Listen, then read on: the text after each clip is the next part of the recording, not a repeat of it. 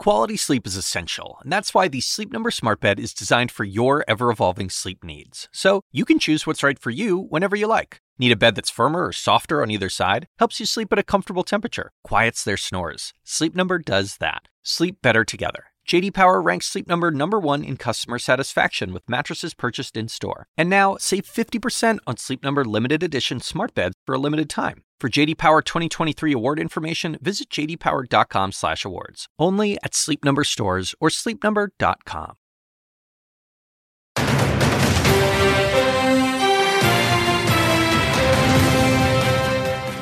Not stepping down. Virginia's Democratic Governor Ralph Northam defies calls to resign, saying a racist yearbook photo is not of him after all. I am not the person in that photo. Can he keep his job? Former Virginia Governor Terry McAuliffe joins us exclusively. Plus, deal or no deal? Just before his State of the Union address, President Trump teases he's ready to flex his executive muscle to get his border wall. We will be looking at a national emergency. Where does that leave congressional negotiations? You have to give and take. I've told the president that. Top Senate negotiator Senator Richard Shelby responds next. And left turn? Democratic presidential hopefuls tout progressive policies. We need to have Medicare for all. Medicare for all. But not all Democrats think those plans are realistic.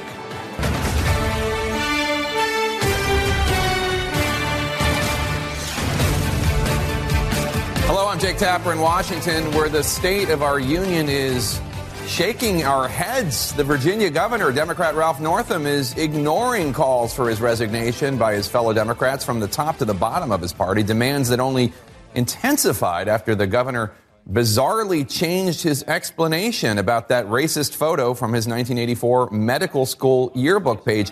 Now Northam insists he's not in the photo, which depicts someone in blackface next to a person dressed in Ku Klux Klan robes. I am very secure. I finally had a chance to sit down and look at the photograph in detail. It is definitely not me. I can tell by looking at it.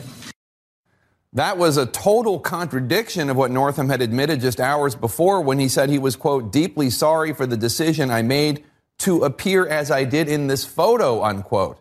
Northam did reveal yesterday his vivid memory of wearing blackface on a different occasion that year at a dance contest where he dressed as Michael Jackson and colored his face with shoe polish, marking the first time in American political history that a politician attempted to explain his innocence regarding one racist blackface incident by pointing to another one that he recalled participating in.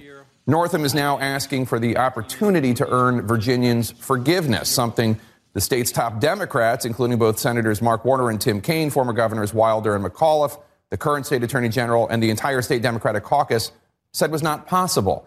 Joining me now is former Virginia Governor, Democrat Terry McAuliffe. Northam was his lieutenant governor, and Governor McAuliffe called for Northam's resignation on Friday. Governor McAuliffe, thanks so much for joining us. Northam is now saying it's not him in the photo. Do you believe him? It doesn't really matter what I believe or anyone else believes. When this first came out Friday afternoon, and Jake, when you invited me on the show, my wildest dreams never thought you and I would be having this conversation. So when the photo came out Friday afternoon, when it was sent to me, I said there is absolutely no way that Ralph Northam is in this picture. And then Friday evening, it came out that Ralph indeed was, he said, he was in the picture. And at that point, for me, morally, the only right thing to do, and it was hard. I called Ralph on Friday night. It was one of the hardest things I had to do. Was my lieutenant governor. We worked closely together. We did so many great things working together for the Commonwealth of Virginia. But once that picture where the blackface and the Klansman came out, there is no way you can continue to be the governor of the Commonwealth of Virginia. We have had a horrible and sordid past as it relates to race relations. We worked very hard, Ralph and I, over the last 5 years to move the state forward. If you remember 1902, a state senator said that I'm putting a felon disenfranchisement in our Constitution, quote, to eliminate the darky from being a political factor in Virginia. I was proud to, 114 years later, give those felons their rights back. But we've worked hard in Virginia. So this is, I got to tell you, it's heartbreaking. It has been one of the worst 48 hours. But Virginia needs to come out of this stronger. I can't sit here and pretend and be in the steps of those individuals who have been offended by those photos. Well, let me ask you. I can't. If it's not him in the photo, which is what he's saying, why do you still think he should resign? Well, first he said it was Friday night. And if it wasn't him in the photo, he should have said that on Friday. I have no idea what was going on in the governor's office on Friday. If you're not instinctively, you know if you put black paint on your face. You know if you put a hood on. And so if it isn't you, you come out with immediately and say, this is not me. So I can't understand what's going on, but I do know this. Ralph is a good, moral, decent man and may have made some mistakes in his past. We all have made mistakes. Ralph will do the right thing for the Commonwealth of Virginia. He will put Virginia first, and I think that will happen relatively soon. He's worked hard. You know, thanks to Ralph's efforts, we got Medicaid expansion done. But we have to move on. You cannot be the moral leader. I mean, we are now in crossover in Virginia where the legislation goes from the House and Senate back and forth. I can remember as governor, this is your busiest time. Right. You're working with your legislators to pass bills, kill bills. I mean, you've got to work as one unit to move your Commonwealth forward. And he's just not going to have that ability to do it. The head of the Black Caucus yesterday said if he doesn't resign, they'll move to remove him themselves from the legislature. So we just need to put this behind us. We need to move forward. And that's what we have to do. So when you say you think he's going to do the right thing, you mean he's going to resign. You want him to resign. Do you agree with the head of the Black Caucus that he should be removed from office if he does not resign? I know Ralph very well. It will not come to that. And if Ralph is watching this today, I know how much he loves this Commonwealth of Virginia. And you've got to make the right decision. You've got to make the right moral decision. We have to bring people together. We've had a horrible history in Virginia. He and I working together, and you know, he chaired the child cabinet that I formed with my wife to feed needy children. He's done so many great things. It's not about Ralph anymore. This is about who we are as Virginians and how we move forward. So he's going to do the right thing. I know in his heart he's going to do the right thing. Governor, I want you to watch a clip from yesterday's press conference, a question for Governor Northam. After he admitted that he did wear blackface, but not in that photo. He wore blackface as part of a Michael Jackson costume for a dance competition in San Antonio in 1984. Take a look. Are you still able to move on? Inappropriate circumstances. My wife says inappropriate circumstances. So as I don't need to tell you, Governor, there are a lot of people in Virginia and throughout the country who are really hurting because of this racist image. You just saw Governor Northam smiling, contemplating, showing the press his ability to moonwalk. Do you think that Governor Northam understands how serious this is and how much pain he's caused? I think there is so much coming out. I mean, I winced when I saw that yesterday. First of all, totally inappropriate question from the reporter. We're talking about a very, very serious issue. And I agree with the First Lady of Virginia. I agree with Pam Northam. That was totally inappropriate. And I just think, Jake, he's sitting there and, you know, you just can't imagine what's going on in his mind today with everybody and calling for his resignation. And I just go back to the point, he has done so many great things for Virginia through the years. It doesn't matter whether he was in the photo or not in the photo at this point. We have to close that chapter. We have to move Virginia forward. Justin Fairfax, African-American lieutenant governor, will do a great job of bringing folks back together. But, you know, this is a part of chapter of Ralph's life. And as I say, he'll be remembered for so many great things. But he will also be remembered in a time of need that he chose the right moral course for Virginia. And he resigned and we moved forward. I just have to ask you, though, sir, he was your lieutenant governor. It's not just the photograph on his yearbook page. He also, in his Virginia Military Institute high school yearbook page, he's identified one of his nicknames as Coon Man, which he has yet to explain. There's also video out there circulating of him refusing to shake the hand of his black opponent after a 2013 debate. I know that the Ralph Northam you know, in your words, is a good man. But has he also been a racist? I have zero indication of that. As I say, family doctor, had military service, had been a state senator, ran for lieutenant governor, and literally at my side. I mean, we leaned historic investment in K-12 to make sure that, underserved schools had the right teachers. And as I say, to make sure every child had a nutritious breakfast, working with my wife, Dorothy, on that. I mean, when I did the restoration of rights and was sued by the Republicans to stop me from doing it, Ralph was always at my side. So I can't answer it, Jake. I'm telling you, I'm heartbroken. I don't know how. I mean, I have been, it is, on Friday, I just don't, I can't explain to you my feeling. But, it doesn't matter how Terry McAuliffe feels. That photo that was in that yearbook was so offensive to the African-American community that I can't be in their shoes, and we've just got to get past this. I want to ask about another controversy. I knew at a young age, blackface, 1985, you just didn't do it. Yeah. I have to ask, it was offensive. I'm sorry, I have to ask about another controversy in Virginia over legislation that would loosen restrictions on late-term abortions. I want you to take a listen to what Governor Northam said about third trimester abortions on a local radio show, WTOP, I believe. It's done in cases where there may be severe deformities, there may be a fetus that's non-viable.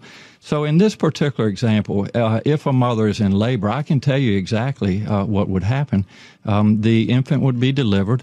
The infant would be kept comfortable. The infant would be resuscitated if that's what the mother and the family desired. And then a discussion would ensue between the physicians and the mother. Do you support this new legislation, and what was your reaction to the governor's comments there? Absolutely not. And I think Ralph misspoke on that. No Democrat I know is for infanticide. None. I just don't know of anyone who is for it. Listen, Ralph was at my side. When I ran for governor 5 years ago and got inaugurated, it was the Republicans who were changing all the regulations to make clinics, Planned Parenthood clinics, put in more water fountains, more parking spaces, all to shut all of our clinics down. I'm very, very proud that I replaced the Board of Health. And working with Ralph, we got rid of all of those horrible regulations to shut our Planned Parenthood clinics down. So, that's the battle that we've been having in Virginia.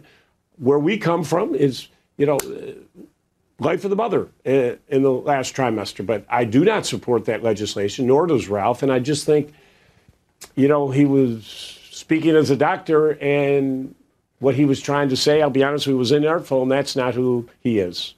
Governor, obviously we asked you to come on the show to talk about national issues having to do with Medicare for all, et cetera, and I hope you'll come back under different circumstances. But before you go, last question. You said a month ago that the odds of you running for president in 2020 were about 50-50. What's the update? Are they still 50-50? Are you planning on running? So I've said I'd make a decision by March 31st. I have been talking to other candidates. I want to see what the positions are out there. I'm going through the process. I've outreached over 400 people. I've talked to individuals out there. And listen, we had a very successful run as governor of Virginia, bringing people together, building a new economy.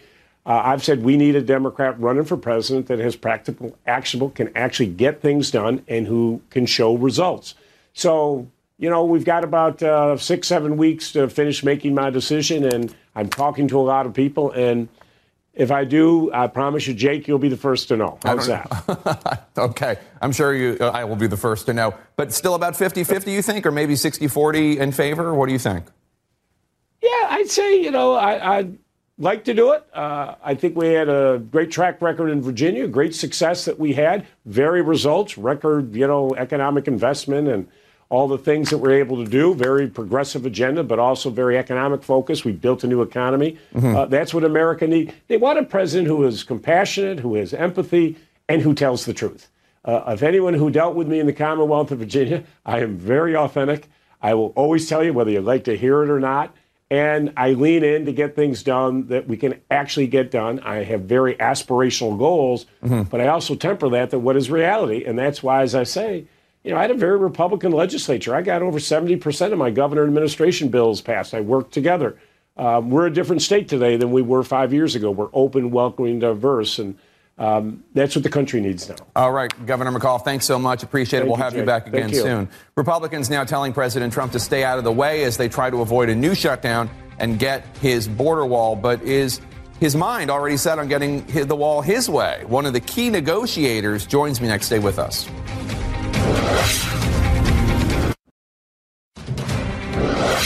Welcome back to State of the Union. I'm Jake Tapper. With just 12 days left to make a deal, President Trump says negotiations on Capitol Hill to avoid another government shutdown are a waste of time.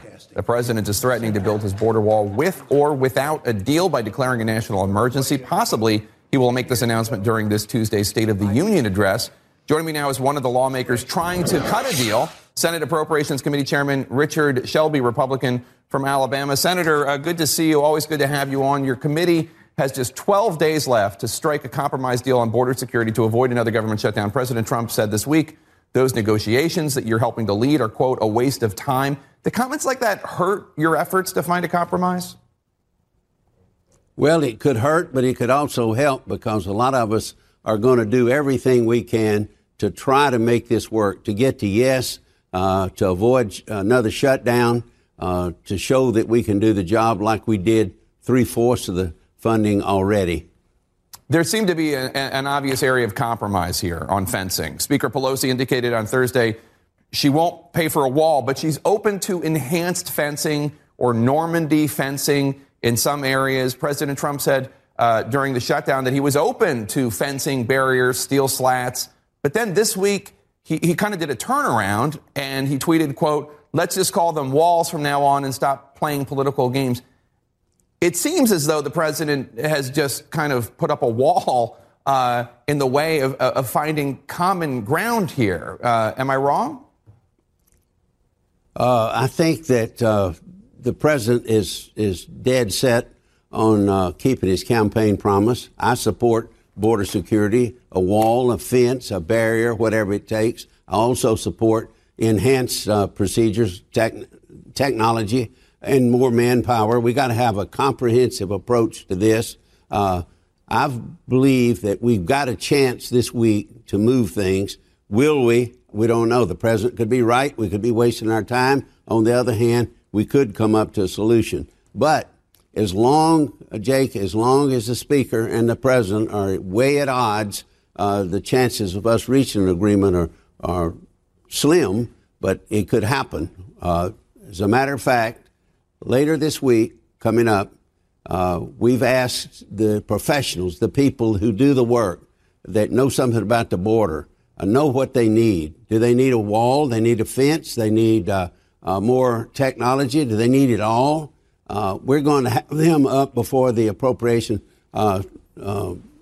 Conference Committee, and we're going to find out what they want. I think it's not what I need or what the Speaker needs or even the President needs. It's what we need to secure our borders. And if we get this information from the experts, it could move us off the dime. Well, what if they say that they are fine with steel slats, barriers, but that they don't need a concrete wall? And then that's something that it sounds like the conference committee could agree to. Even Nancy Pelosi could agree to, the Speaker of the House.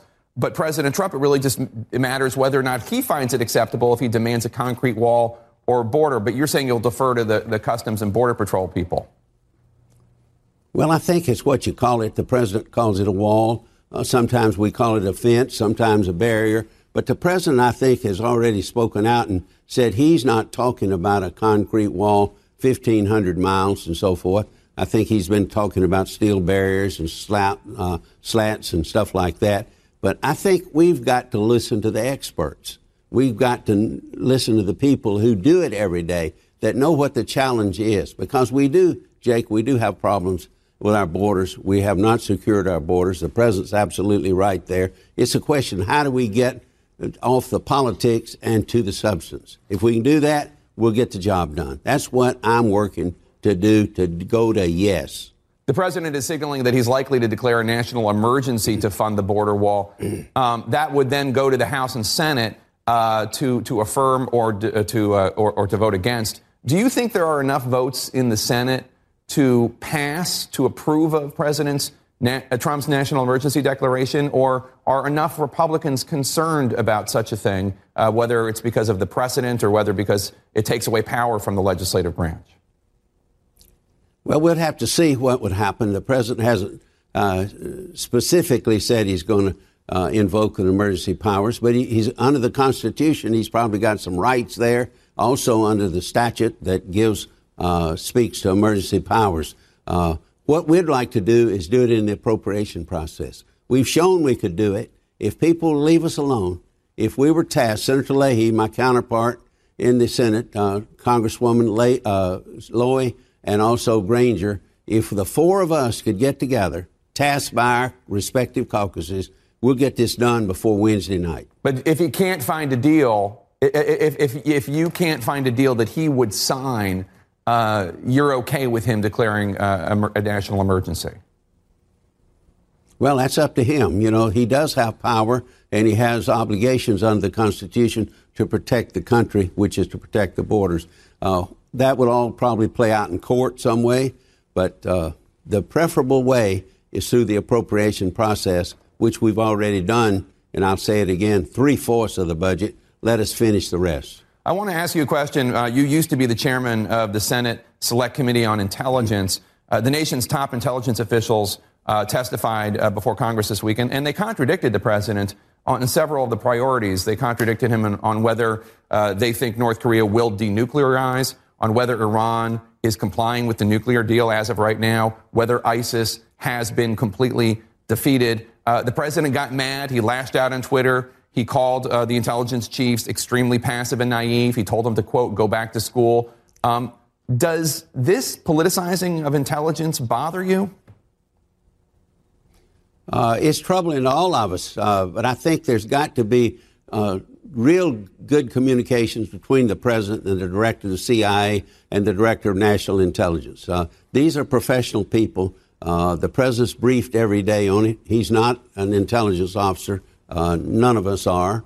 But the people on the front lines, the people who analyze, who gather and disseminate intelligence information to our higher-ups, we should respect them. Most of the time, they're pretty much on point.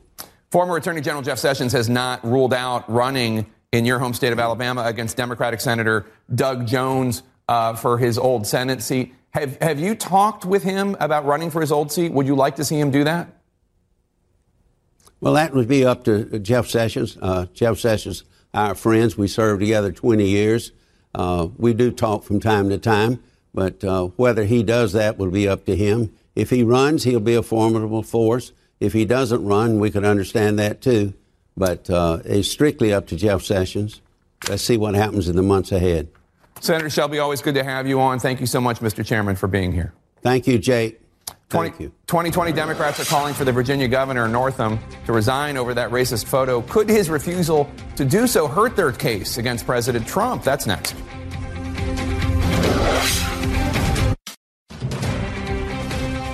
That same year, I did participate in a dance contest in San Antonio, in which I darkened my face as part of a Michael Jackson costume. It is because my memory of that episode is so vivid that I truly do not believe I am in the picture in my yearbook. Welcome back to State of the Union. I'm Jake Tapper. That was the Democratic governor of Virginia, Ralph Northam, saying that a racist photo from his medical school yearbook was not him. And the reason he knows that is because he clearly remembers a different time he was in blackface. But then again, take a look at what he said in a statement on Friday night.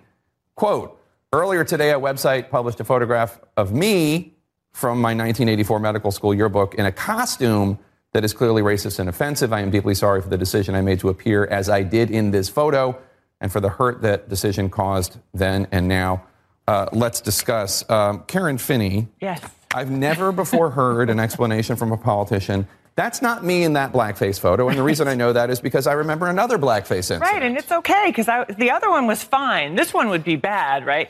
It's completely uncredible, and I think the only person who does not know that it's over is Governor Northam. I mean, setting aside the substance, because there's been a lot of conversation, we all know it's despicable, disgusting. At 25 years of age, you should know that, particularly right before you're about to take an oath to do no harm as a doctor.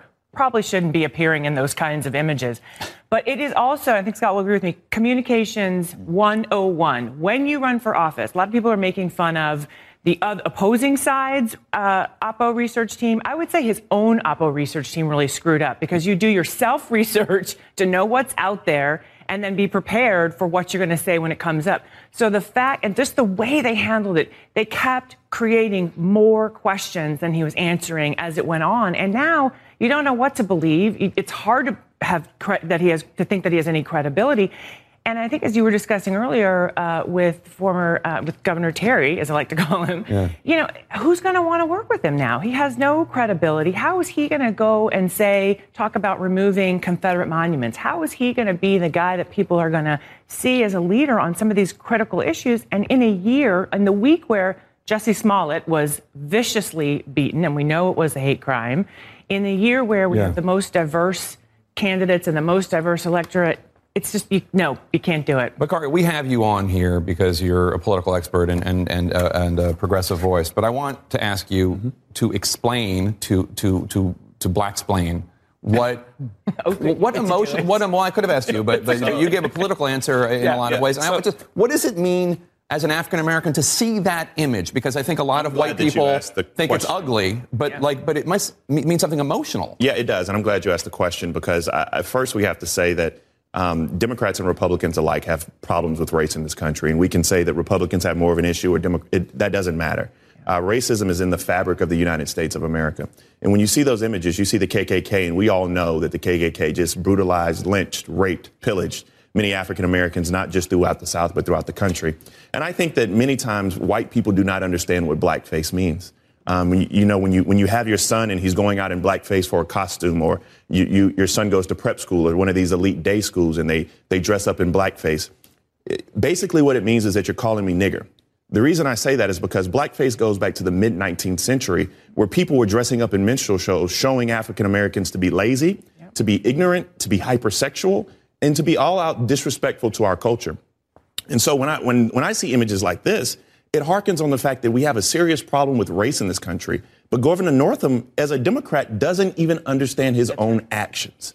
And so it's very traumatizing when we sit here and critique it, because I'm like, Jake and everyone else, I'm like, can people just not be racist? Right. I mean, can that be the bar? And Democrats who want to he and ha, I have no time for you. I'm glad that most people came to the trough early, because we need to set a standard that racism will not be tolerated in our party and our political discourse right now, especially in 2000. And the last thing I'll tell you, Jake, because this is equally important. We talk about systemic racism all the time. And the fact that you have doctors who dress up in blackface, who wear KKK garb. Yeah, there was at least one other image in that same yearbook of a different person in blackface. That goes to question. You have these doctors. How do we think that they are caring for African Americans in their care when they do not even look as African Americans and give them the benefit of their humanity? This is why we have systemic racism in this country. This is why racism is permissive in our systems. And this is why we have disparities in health care, amongst other things. And so this is a much larger issue than just Governor Northam. And I'm glad you asked the question. I want to read you a tweet from President Trump, because it seemed like everybody took to Twitter to dunk on Governor Northam, even people with their own questionable statements and behavior when it comes to race. President Trump said, Democrat Governor Ralph Northam of Virginia stated, "I believe that I'm not either of the people in that photo." This was 24 hours after apologizing for appearing in the picture. Unforgivable.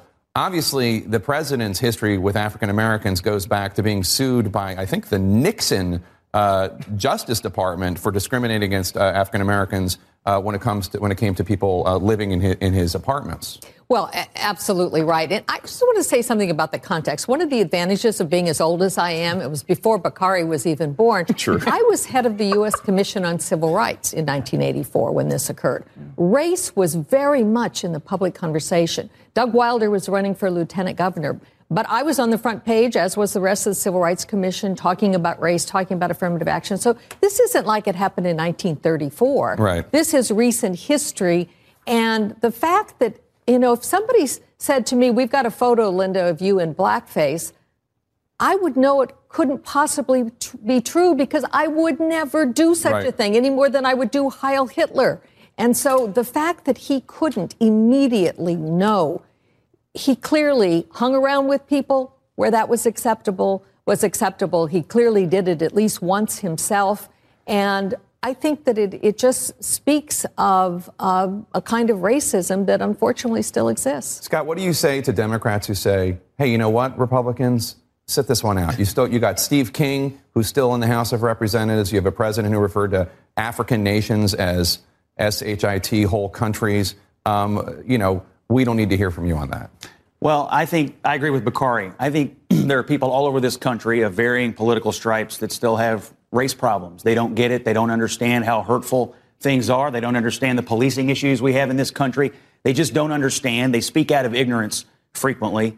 But I want to touch on a comment you made in the phrase human dignity, because this was the second moment where Ralph Northam this week failed to respect human dignity. The first moment, of course, was when he made his absolutely ghoulish, horrific statements about abortion. This was his second PR debacle this week. Previous to this blackface, KKK road moonwalking press conference, he was on a radio show and he's a pediatrician. Yeah, we ran the clip don't interrupt me. talking about aborting children at the moment of birth and then even after they had been delivered. I agree with you, Bakari. Human dignity matters, and we ought to respect every human life of every race, especially these poor babies who are laying in delivery rooms. When you have governors of states that think we should have a discussion about murdering them after they were born. Stop. That's a lie. What you're saying is a ghoulish lie. I am on the board of NARAL Pro-Choice America. That is a lie that the right wing has perpetuated. Listen to his radio show. I heard what he said. I don't agree with what he said and the way he said it, but what we're talking about is making sure that in those instances, it is a woman and a doctor, not anyone at this table or anyone in Congress making the decision. That is not the same thing as what we were talking about when we were talking about, this is what we started talking about, racism in this country. And we know that that largely drove why people voted for Donald Trump in 2016. So in 2020, this is a time when we are going to have that conversation. Okay. You want to have that conversation? We will do it. We're going to take a quick break. Coming up, a searing attack by the White House on one of President Trump's potential 2020 challengers, comparing him to a greeting card. That's next.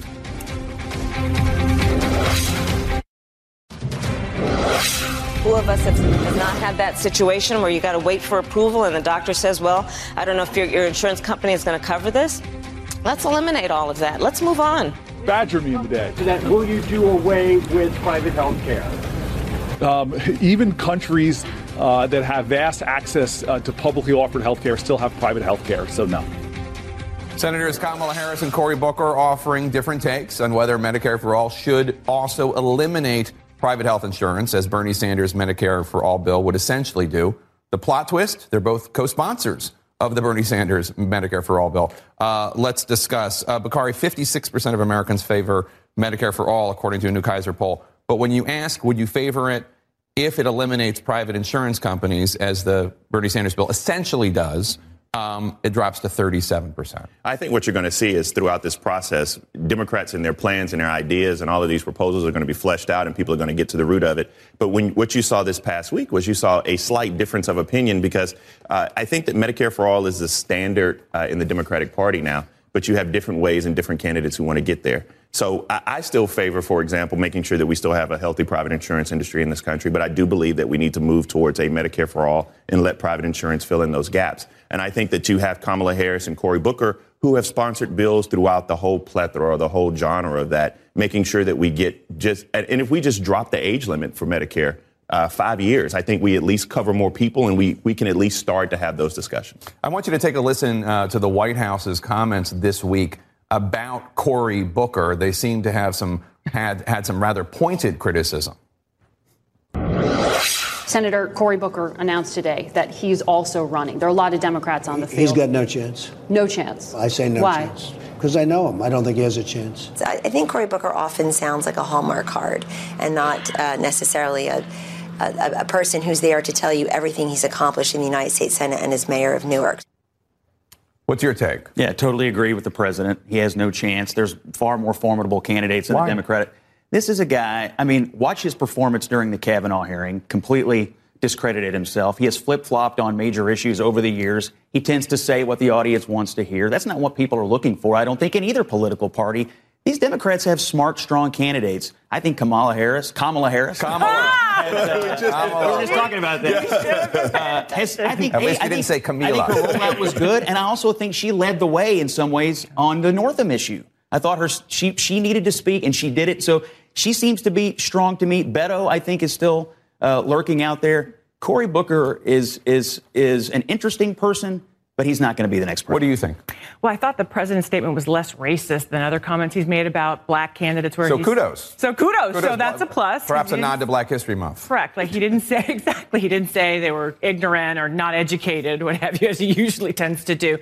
Look, I think Cory is someone, if you've ever seen him on the campaign trail, he is very inspiring. And I think, as with all these candidates, that is why we have a primary process, right? That where you get to see how do they do? Can they flesh out their ideas about health care, about how do we get to, if it's Medicare for all, or if it is, do you maintain, some form of private insurance? How do we get there? And I think that what's going to be positive is that conversation. I actually think that Cory Booker's problem is going to be within the Democratic Party, and it's going to relate to his job as mayor of Newark. I think he was a terrific mayor of Newark. He supported choice for public school children in Newark, and he's going to have trouble with the teachers union, and it is very difficult to get the nomination if you've got the teachers unions on the other side. And Democrats were throwing a curveball this week with the possible entry, at least a testing for independent candidate Howard Schultz, the former CEO of Starbucks. Senator Sherrod Brown of Ohio is contemplating running for president. He hasn't announced, but he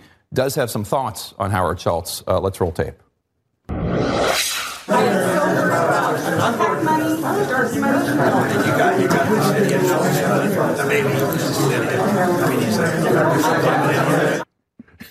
For those of you listening on the podcast, I'm so worried. A voter says to Sherrod Brown, I'm so worried about PAC money, dark money. And Sherrod Brown says, yeah, I mean, you got this idiot Schultz running, maybe. He's an idiot. I mean, he's a total idiot. So what you saw was a packed room full of people, and I'm not sure that Sherrod knew that his voice was being picked up. Regardless, I concur with the sentiment of the senator from Ohio. I have a huge problem with. Well, he's not an idiot. You might disagree with what he's doing. I don't. Yeah, I don't. Well, I totally disagree with what he's doing. I don't know the man enough to call him an idiot. Okay, and he talked us all into paying $5 for a cup of coffee. This is a genius. I think that he doesn't even know why he's running for president of the United States, other than the fact, and this is going to be a lot of people. Anybody thinks they can be president of the United States now that Donald Trump is president, and his slogan should be Howard Schultz, because anybody can do it. But he wrote a memo. This is the irony to me, to Hillary Clinton when she was running 2015, and talked about branding and how you build your brand and how you roll that out. And you would think the guy from Starbucks should know a thing or two about that. He has followed none of his own advice in the first week. So that is the problem that I have, is he's so arrogant in getting out there and saying, you can't do this and you can't do that, not even following the very advice he once gave a presidential candidate. We only have 15 seconds left, but I assume you're a Schultz fan, because he might take away some vote from the Democrats. You know what I love about these Democrats is everybody should be participating in our democracy. Everybody participate. Everybody vote. Everybody, except you. You can't participate. You're not allowed to participate. Get out of our democracy. All right. Well, after this, we'll all go get some $7 lattes. Thanks, one and all, for being here. President Trump once bragged that the button on his desk is bigger than Kim Jong-un's, and just wait till you see what that button can do. That's the subject of this week's State of the Cartoonian.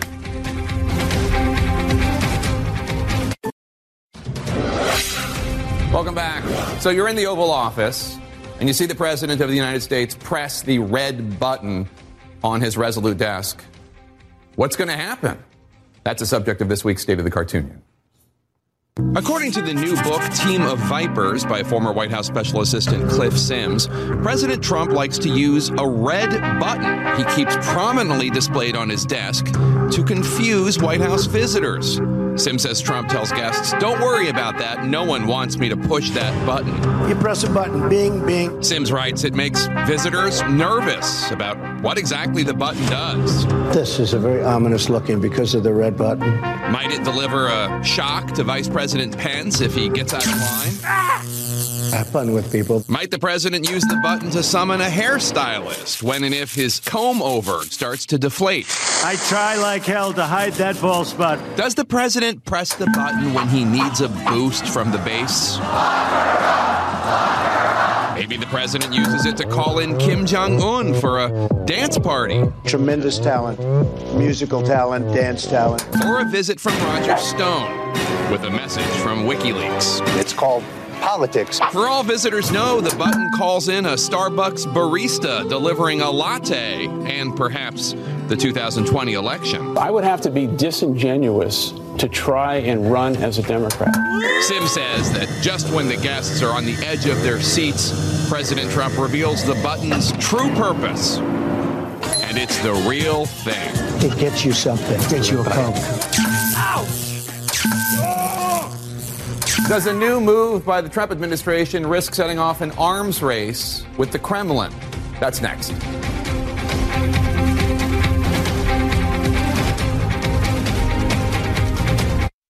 When you work next level.